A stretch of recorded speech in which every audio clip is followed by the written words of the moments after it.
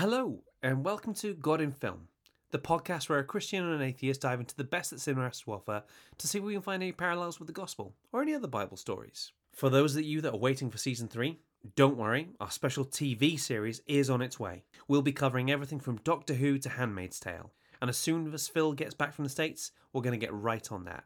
But we've got a little something for you extra for while you wait. A few weeks back, I dropped in on the RE podcast and spoke to Louisa Jane Smith about Messiah figures in film.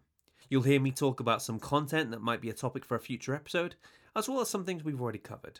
Louisa was an absolute joy to speak to, and if you want a comprehensive but easy to understand guide through a lot of RE related issues, I can't think of anything better than to download the RE podcast. In the meantime, guys, I hope you enjoy this little one. Welcome to the RE podcast, the first dedicated RE podcast for students and teachers.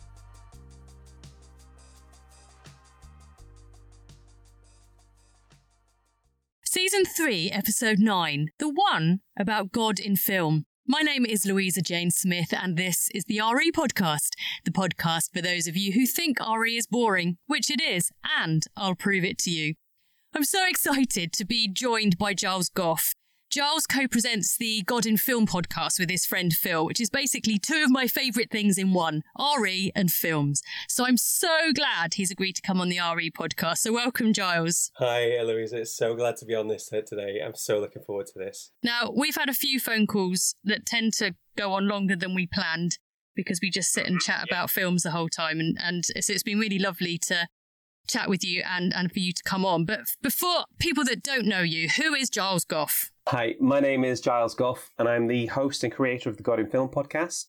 I'm the media coordinator for Life Church Manchester, and I'm a freelance writer for Media Magazine and other publications. I taught English for about 10 years. I don't think I'd really describe myself as an ex-teacher because I don't think teaching ever truly leaves you. I think you kind of end up being stuck with it on some level or other. I just get to do it a bit outside the classroom these days. Well, you've given a little bit of a hint to my next question, which is what are your personal religious beliefs? So yeah. I know that Phil is an atheist, but how would you describe yourself? Yeah, Phil is my token atheist. I would describe myself as a thoroughly flawed follower of Jesus, which, if I'm honest, all the real followers of Jesus would probably be thoroughly flawed as well. They're just too shy to admit it, you know? I became a Christian at 14 and I'm still one, good Lord, 24 years later. I've gone to a Catholic church, I've gone to a Pentecostal church and a Baptist church, so I don't really identify with a specific denomination. I just tend to think of myself as a Christian, really. And I think actually non-followers of Jesus often feel very flawed as well, so I think we definitely have that in common. Yeah. Tell us about the God in Film podcast. How and why did it start? Well, I've loved listening to podcasts for years now. I think my wife and I bonded over the Serial podcast when it came out. So when lockdown happened last year, I, like all middle-class white guys, thought, I know, I'll start a podcast, because sometimes you've got to just steer into the cliche, you know? I love listening to film podcasts. I love listening to Kermode and Mayo and Empire and the rest of it. And there's no shortage of podcasts about films. But I couldn't find anything that looked at cinema through the lens of faith, or at least I couldn't find any that were fun to listen to. So I called my mate Phil, who I make films with, and he was massively on board. And we formed the God in Film podcast, where a Christian and an atheist dive into the best that cinema has to offer to see if we can find any parallels with the gospel or any other Bible stories. You'll often find some things you listen to where it's two Christians talking to each other that they tend to devolve into Christianese very quickly. You know, they talk about when you were saved and I had a word from the Lord and prophesied this and we feel anointed to do that. And it really kind of leaves everybody else feeling quite cold, you know? So this is quite why I like doing a podcast with an atheist, because I get to describe some terms to someone who's an absolute beginner in this area. And Phil, he does the Phil's Facts bit where he actually just looks at the film, goes into all the details, and I go, oh, that's really interesting. That's fantastic. And then we do the Finding the Faith in the Film section where I go, now, this bit here, this reminded me a little bit of this Bible story, you know? So what I tend to find was that a lot of time, people in church culture really, I don't know if you've ever found this, they really struggle to engage with anything in pop culture. You know, that sometimes there's no way to make a connection there. And my non-Christian friends tend to see church as a bit stuffy or lacking relevance. So in simple terms, the aim of the podcast was to just inspire conversations, to get people talking about the stuff that's important in life through the lens of mainstream cinema, obviously. Because, I mean, what else would you possibly go for?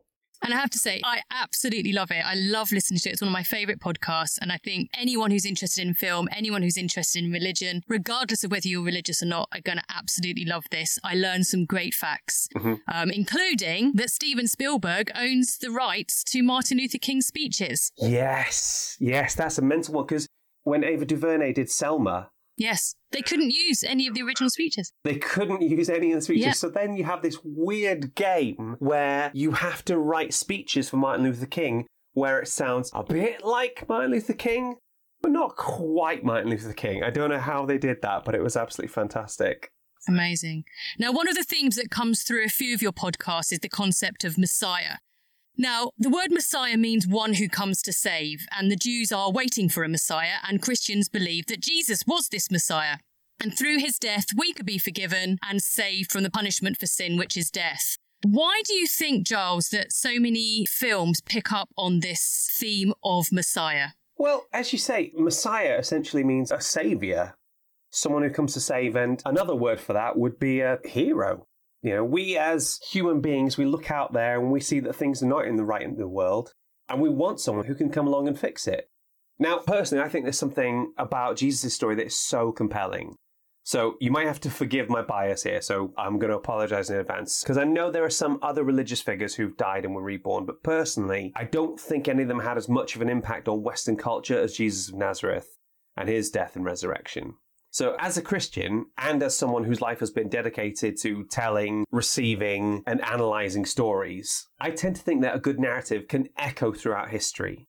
And you can see those echoes reflected in great works of art. And, well, frankly, I tend to think it's more fun if they're unintentional. So in our podcast, we tend to focus on films that aren't explicitly Christian, and we aim for ones that as many people have heard of as possible.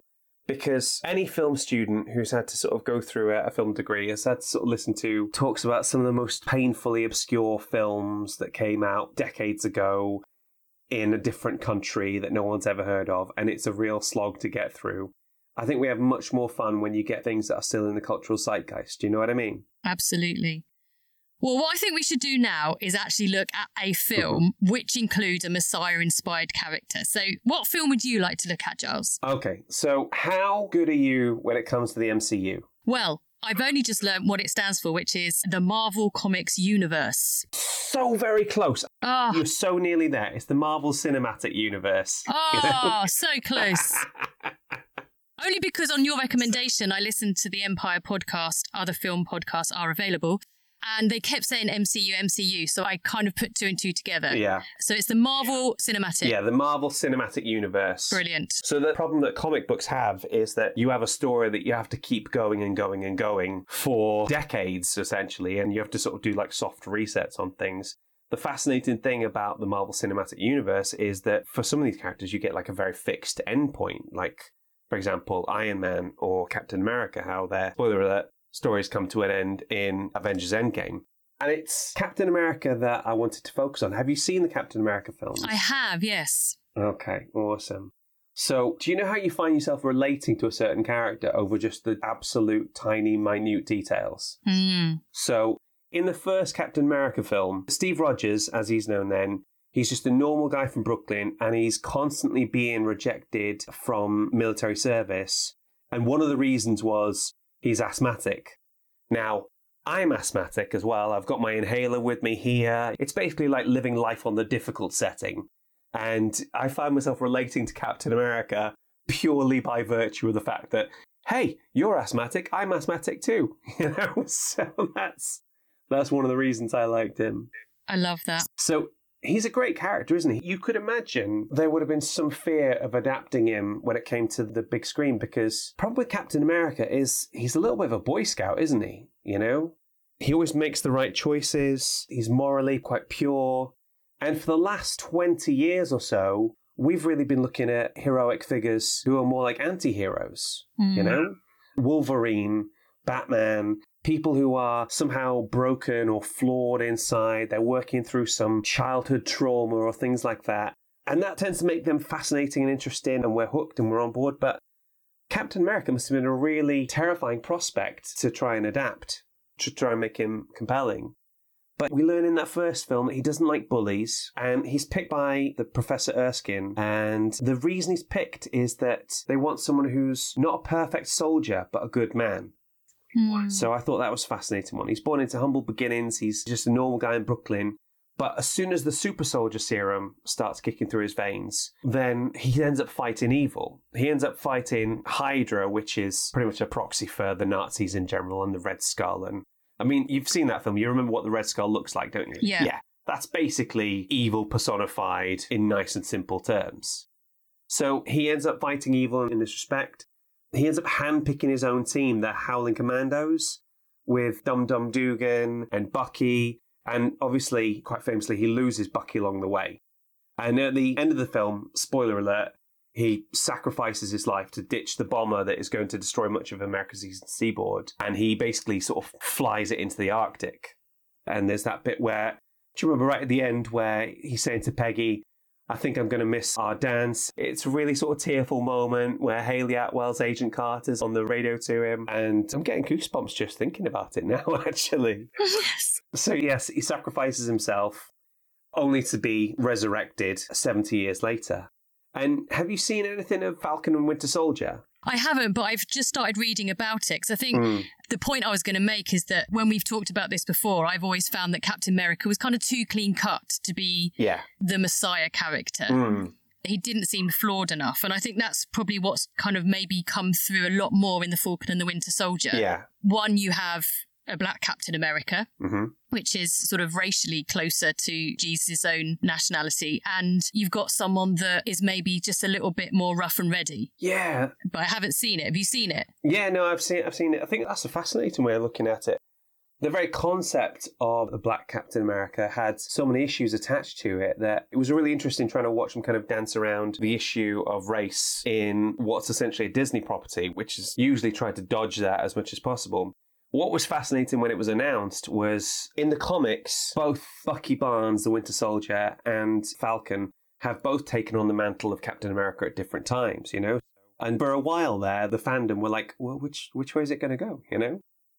So one thing that's interesting about the show is the way they talk about Steve Rogers there. He becomes almost like a bit of a proxy for moral perfection. And he strikes me as being a Messiah figure in the same way as Jesus, because if I look through these things, Jesus is this normal guy. He is born in Nazareth, which, like Nazareth and Brooklyn, not exactly the same, I will grant you, but certainly not like the lap of luxury. Certainly has been a reputation for being a bit scruffier. He doesn't sort of begin his ministry straight away. It's not like he's born with particular superpowers or anything like that. He begins it after a certain point. And then the way Jesus fights evil is obviously distinctly less violent than the way Captain America fights evil, you know? But nonetheless, he still gets to handpick one of his own team. He loses his disciples, he sacrifices himself for humanity, and he comes back. Now, I'm not saying the creators of Captain America or Marcus and McFeely, who wrote the script for this, were necessarily conscious of those parallels when they wrote the script. But I think Jesus' story is so ingrained into our public conscience that you can't avoid these things when you're talking about heroes a lot of the time, that they end up coming up time and again, whether you mean it or not. It's almost like it's in our DNA, isn't it? I mean, this story's been around for 2,000 years of good versus evil and someone coming along to sacrifice their lives to save everybody. It's been around for so long, it's almost part of our DNA. And so that actually anybody that's creating a narrative or a story or a film that is good versus evil almost automatically grasps hold of this Messiah person. I mean, one thing I would like to ask you is just, in my head, I'm thinking the moment that he's given the serum is almost like the baptism moment, isn't it? When John the Baptist baptizes Jesus, that sort of unlocks Jesus's real mission and gives him the sort of starting point. Do you know what? That is a really good idea. That hadn't occurred to me. I'm going to steal that for when we my own podcast when we do Captain America. And then I'm just going to pass it off as my idea. You cool with that, right? Yeah. Awesome. No, do it. But also I think there is a moment in Falcon and the Winter Soldier where, I mean, it's quite a violent scene. And although you don't see it, you kind of see the shield afterwards sort of dripping in blood. Yeah. So I think that sort of analogy is really nice if we think, I mean, there's probably two moments I'm thinking of in Jesus' life. And one is the blood that he shed for us. So that symbol of blood is part of redemption, is part of salvation. But also, I don't know, there are times in Jesus' life where he did get angry. Yeah. You know, where he did turn over tables in the temple and things like that. So, you know, so I think there are so many parallels we can make between Captain America and Jesus. Yeah, so coming back to a point you made there about the John Walker character in Falcon and Winter Soldier. Spoilers for Falcon and Winter Soldier if you haven't seen it, by the way. That bit where you see him, he's bashed somebody's face in with the shield and the shield is dripping with blood. And you can see the look of sort of shock and disgust on Sam and Bucky's face. Is when you see something that is a symbol for everything you believe in, and then you see that being subverted and being used to hurt people. That is how I feel, and that's how a lot of Christians feel when you see people being hurt by the church, when you see God's word being misinterpreted or misappropriated to sort of hurt people and oppress people. And it breaks your heart because you're like, that's not what we're about. That's not really us. Please don't focus on that guy. Please focus on Jesus instead because he's the real deal, you know? Yeah. Does that make sense? Absolutely. And I think there has been times where the church has been on the wrong side of history. Yeah, massively. You know, with women's rights and, you know, black rights and LGBTQ+. The position of where the earth is in relation to the sun, I think, was one of the most famous ones that they screwed up on, you know? Yeah. The church does change. The church does move. But it moves at a glacial pace. It counts things in terms of millennia rather than days. Mm. So it's like trying to turn an oil tanker. It takes a long time to do it, you know? My little hope is that my podcast and things like that are just being able to just try to nudge it where you want where it should be going, you know? One thing I would quite like to encourage our listeners to do is to, as they're watching films, to spot these parallels to this Messiah story, because I think it's so ingrained, as you said. Mm-hmm. Do you mind, Giles, if I just run through like a few characters that might maybe have a bit of a Messiah feature and you to kind of give your input? Go for it. So the one that I kind of thought of first was Neo in The Matrix. And I think an obvious parallel is just the anagram of his name. Neo is the one. Yeah.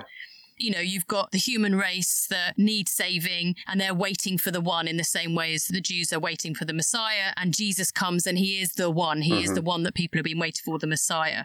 And in the same way, some people believe in Neo and other people don't. In the same way with Jesus, some people followed him and some people didn't. Yeah, absolutely. See, like, I think Matrix came out in summer of 99 and very quickly was identified as a Messiah movie for cyberpunks, you know? Yeah. So saying that Neo represents the Messiah, it became old hat so quickly that it became almost a bit of a cliche. What's fascinating is when you look at what the position of the machines are, you know? Mm. So when you're looking at the machines in the first film, they're just plain evil, aren't they? You know, the machines are just trying to destroy humanity or to keep humanity enslaved. So you would consider that as like a metaphor for sin or the devil or demons or whatever, right? However, when Matrix Reloaded kicks in, we see machines that are more ambiguous in their morality, that seem to be fighting on the side of humanity or doing things to benefit humanity. We find out that the Oracle is a computer program. And it's not until, again, spoiler alert for Matrix Revolutions, that last film, do you remember when he goes to Machine City and he sees the big floating head comes up at him and they say to him, "What do you want?" And Neo says, "Peace." And that's when you realize you've had the machines wrong this entire time. Yeah. They are not just evil. The machines are the Romans. You know, the machines are these beings in their own right, and they don't need to be completely eradicated or destroyed. They just need to find a way to live in peace and coexist with the humans. That's what I found really fascinating about that, you know? And I think this is another podcast we do, which is people that subvert the idea of there being black and white and good and evil, you know, where sometimes the bad person does the right thing. Yeah. You know, I'm thinking of things like Seven and films like that. What about Superman? For me, he's probably the greatest Messiah allegory of all time. You know, he's sent by his father to Earth. He has powers. He has to learn how to control them. He's not accepted by people. He has an identity crisis. He's blamed for things he hasn't done. And I think there's even a scene, isn't there, where he sort of falls to earth with his arms outstretched at this very weak moment in his life. Yeah. And I think there's a quote actually in Bryan Singer's Superman Returns, which I think is a bit of an underrated film, that says the son has become the father and the father becomes the son. So we've got this idea of Trinity and the relationship between God the Son and God the Father. Yeah, people try to sort of hit the sort of Superman Messiah form pretty heavy. And if you notice Zack Snyder's Man of Steel, his Batman versus Superman, and even Zack Snyder's own version of Justice League, he's hitting this idea of Superman as a Messiah over and over and over again. For me, it doesn't work so well because not only does Superman suffer from the Boy Scout problem that we talked about, but he also suffers from the demigod problem, you know, in the same way that someone like Hercules or someone like that, they are more or less invincible. They are pretty much unstoppable. And yes, at the end, again, I'm spoiling so many films today. We're going to have to put like a warning up or something ahead of time. But obviously at the end of Batman versus Superman, he does get stabbed through the chest. But prior to that point, he was pretty much invulnerable to all things. The fascinating thing about Jesus for me is that this dude was totally physically normal. Yeah. Jesus would have stubbed his toe and gone, ow, ow, ow, that kills, you know. We have like canonical evidence that Jesus took naps at times and was grumpy if his nap was disrupted by a storm or anything like that. So to me, Superman is great. But then I think, I do think you've got the Clark Kent and you've got the Superman. So for me, you've got that Jesus was fully God and fully human. With Superman, you've got Clark Kent, and you've got these two identities in one. Yeah, for me, like, obviously Superman is quite heavily bifurcated into Clark Kent and Superman. And do you remember Kill Bill? Yes. And where it talks about the ending, why Superman is different from other superheroes, is that they all put a mask on to go out and do superhero stuff, whereas to hide their true identity. Whereas Superman's true identity is Superman. He has to put a mask on to pretend to be Clark Kent, you know? Yeah. I mean, there's an argument to be made that Superman, as Clark Kent, he's all-powerful at all times. He could do anything. And there is a reference when Jesus is being tempted by the devil in the wilderness where he says, you could call your angels to come and save you, or you could turn that rock into bread. And Jesus doesn't do it. So, okay, you might have talked me around on this one. There might be some parallels there. He was even pierced in his side at one point.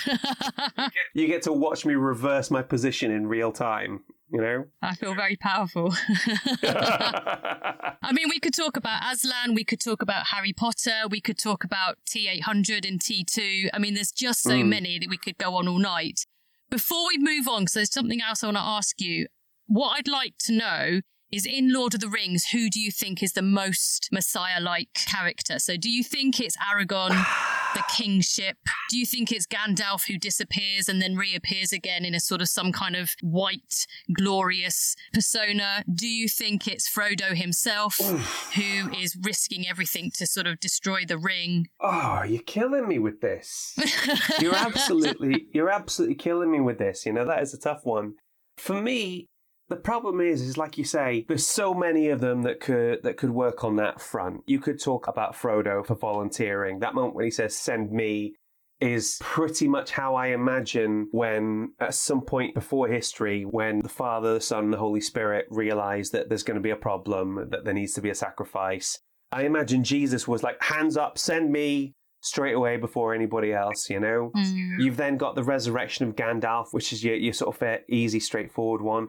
For me, Samwise Gamgee is the one that sticks in my head. There's, what's that line, Bible verse? No greater love is this but a man who will lay down his life for his friends, you know? Yes. Samwise is thoroughly and utterly motivated by the fact that he just wants to keep Frodo safe. And that, to me, reflects the personal side of a relationship with Jesus. I was always taught that Jesus didn't die to save the world. I was taught that he died to save me, you know, and that if there had been nobody else, he still would have died to save me. So there's that personal aspect to it, you know? Amazing. One thing, there's going to be people listening that teach RE and would quite like to start using film maybe in their lessons. How do you think teachers could use films more effectively to teach about the concept of Messiah? That's a really good question. So I've been thinking about this one.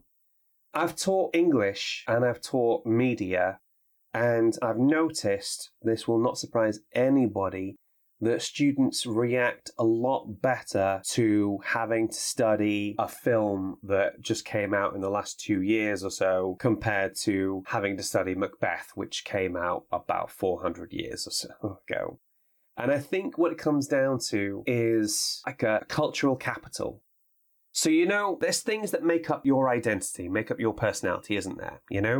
And there's things that exist in the zeitgeist in the time that you are alive, that you feel passionate about, that you are invested in, whatever it may be. So at the moment, my brain is going straight to Taylor Swift and to Star Trek films. You've got some kind of ownership, you've got some kind of connection to. Students are going to be more invested in that, and they're going to be more passionate about writing about those things and about looking at those things. And you can then use that as a jumping off point to talk about Messiah, to talk about any other concepts that you want to address with it. There's one thing to factor into that, though, and it's that the passage of time is a proper pain. So let's take The Matrix, for example, all right? Matrix is a phenomenal example of a Messiah movie, as we've talked about. Now, that came out in 1999. I was starting my teacher training in 2007. And I remember that there was a point where you could be like, well, of course, kids, I've seen The Matrix. And you'd kind of get a bit of kudos amongst students because they'd kind of think you're cool. Do you know what I mean? Because that you were familiar with something they were familiar with. But I left classroom teaching in about 2018. And then you would have kids saying, what is The Matrix? I haven't seen it. I mean, first of all, there's clearly some terrible parenting going on there. But if you're not going to show your kids The Matrix, then honestly, what are you doing? I mean, rule one in parenting is definitely get your kids to watch The Matrix as soon as possible. Thank you. Yeah. I am new to this parenting thing, so that's one of the things I need to make sure happens, Mm. But the problem is, obviously, is that as things get older, they lose their cultural capital for the students you can be teaching. So I love the Matrix films with my whole heart, but if you weren't even born in the same decade as the first one, it's going to be a struggle to make it relevant because they are so of their time. The black trench coats and the scene and everything, that it's going to be much more of a tougher buy-in. And also I think that the technology that they used and the fighting and the slowing down and the camera angles at the time was revolutionary. But now so many other films have copied it that it's not going to feel as revolutionary for those people that weren't around when it first came. Absolutely. I'm always thinking, actually, that maybe one thing we need to do is say, right, to our students, find a film that you like or that you've watched that explains Messiah, that has a Messiah character in it. So you might always want to flip that around rather than you imposing your cultural capital on them, that you're asking them to sort of tell you. Well, strictly with my teacher hat on, A, that's a brilliant piece of homework. And B, if they all bring it in and then they have to give a presentation on a Messiah in a film that they like, then that certainly kills another lesson, doesn't it? Yeah. That's one less thing you have to worry about when it comes to planning. As you can tell, I am very, very practical when it comes to my teaching sometimes, Yes. So one thing I also want to ask you is what we have to be careful about. I mean, you've sort of maybe answered that already in terms of choosing films that children are going to be able to relate to. So being careful not to go too far back in history. But is there anything else that you think we've got to be careful about when using film in lessons? Yeah, there's two things to think about. And the first thing I wanted to say is the metaphor always breaks down at some point. Sooner or later, the comparison doesn't quite work. Yeah. All those comparison points I gave you for Captain America, they work well as I'm saying it. They work well for the purpose that I'm doing. But then one kid then says, well, what about how he feels about Peggy Carter? Are you saying she's Mary Magdalene? And then you're like, no, that's not where I'm going. So if you can make it clear to your students that the metaphor is always going to break down at some point, sooner or later it's not going to work. And of course, that's obvious because that's what every single metaphor ever does if you extend it beyond the point where it works. So if you can drill into students the idea that it's not necessarily a one-for-one replacement for each thing, it doesn't always break down and nothing's perfect. Because if it was perfect, then you're just retelling the original story. Do you know what I mean? Yeah. So for example, the one I was thinking of was Animal Farm. Animal Farm's obviously a really famous story set on a farm where the animals sort of take over and begin to run the farm. They get rid of the humans, but eventually the ones running it start to become more and more corrupt. And it is a very clear allegory for communist Russia and the USSR. I'm trying to think, how would you best describe an allegory? It's a good question. Tell me, Giles. Sorry, that wasn't me being rhetorical. I'm trying to think, you know when a word kind of escapes you and you're like... An allegory is like a story or a poem that reveals a hidden meaning, and it's usually a sort of moral or political one, you know? Mm-hmm. And allegories are great, but for Animal Farm, it's only ever going to be that political allegory for communism. You're never going to be able to realistically apply a post-colonial lens to it, or a feminist lens to it, or postmodern lens, or anything else. It's kind of stuck in that thing. And this is one of the areas that myself and J.R.R. Tolkien have in common. I mean, you know, aside from the many other things, you know. So Tolkien didn't like allegories. He didn't enjoy them. And especially, I can imagine if you've got people constantly asking you if the ring is a metaphor for nuclear power or something like that, I'd probably get a bit bored of it as well. Yeah. So what Tolkien was interested in, though, was applicability. He has this brilliant quote. I'll read it to you. It says, "I cordially dislike allegory in all its manifestations, and always have done so since I grew old and wary enough to detect its presence. I much prefer history, true or feigned, with its varied applicability to the thoughts and experience of readers. I think that many confuse applicability with allegory, but the one resides in the freedom of the reader and the other in the purpose domination of the author." So I thought that was fascinating, and I have to say I found myself agreeing with him because I like having the freedom to be able to look at something and say, well, what if we look at it this way? Or what if we look at it that way? It's much more freeing for a reader, I think. And I'm just thinking, actually, just to make it really practical for teachers, that actually if you're setting a homework where they have to look at a film and find the Messiah character, that actually get them to identify the similarities and the differences. So in what way are they like Jesus? In what way are they like a Messiah? And in what way are they very different? Yeah. Because I think that gets them to differentiate and just to say, well, actually, an allegory isn't a like-for-like mimic. It's not a photocopy. Yeah. It's taken an idea and running with the idea. So yeah, definitely. And I think also if you're able to sort of do a similarities and differences aspect to it, then it allows students to be more critical as well. And it stops them from just sort of taking things on completely at face value. Do you know what I mean? Yeah, absolutely. So there was one point I wanted to make, because we were talking about Aslan for a second there, and we were talking about Tolkien. So sooner or later you end up talking about C.S. Lewis. Did you know the Chronicles of Narnia isn't actually an allegory? No. It's not actually allegorical at all. So one of the things is, according to the author, according to C.S. Lewis himself, Aslan is not an allegorical portrayal of Christ, but rather a suppositional incarnation of Christ himself. So, as Lewis put it in one of his letters, he said, "The whole Narnian story is about Christ. That is to say, I asked myself, supposing that there really was a world like Narnia, and supposing it had, like our world, gone wrong, and supposing Christ wanted to go into that world and save it as he did ours, what might have happened? The stories are my answers. Since Narnia is a world of talking beasts, I thought he would become a talking beast there, as he became a man here. I pictured him becoming a lion there because A, the lion is supposed to be the king of the beasts, and B, Christ is called the Lion of Judah in the Bible, and C, I've been having strange dreams about lions when I was writing the work, and the whole series worked out like this. So, in essence, Chronicles of Narnia isn't an allegorical metaphor for Jesus. C.S. Lewis is saying, no, if this world actually existed, then Jesus would have wanted to save that world as well, and this is how he would have showed up as it. So that's what I found absolutely blew my mind when I was researching that. Wow, I didn't know that. Yeah. But actually, a great lesson to say, not everything is about Jesus. You know, not everything is about God. Not everything is allegorical, and not everything is a Messiah story. So I think maybe that's a warning to us if we're using film in the classroom, is not to make everything about that. I know when I've spoken to my students about this, and I was talking to them about Harry Potter, and there was all these sort of year 9 students rolling their eyes going, oh, miss, not everything's about Harry. You know, so I think we've got to be very measured in what we do. Otherwise, we can see Jesus in everything. The great thing, though, is that the more you look into it, the more you can find that a comparison to something else. So we found that the Terminator, the T-800, was more like St. Paul. We found that Captain Marvel was more like Moses. We found that Thor was more like Satan being kicked out of heaven. Messiah movies are important and all the rest of it, but it's such a rich text and there are so many different ways of looking at it. And I find that it keeps me going for hours, you know? Oh, absolutely. Before I let you go, I must just ask you if there's one film that you've mentioned in this episode that you would recommend people watch, which one would it be and why?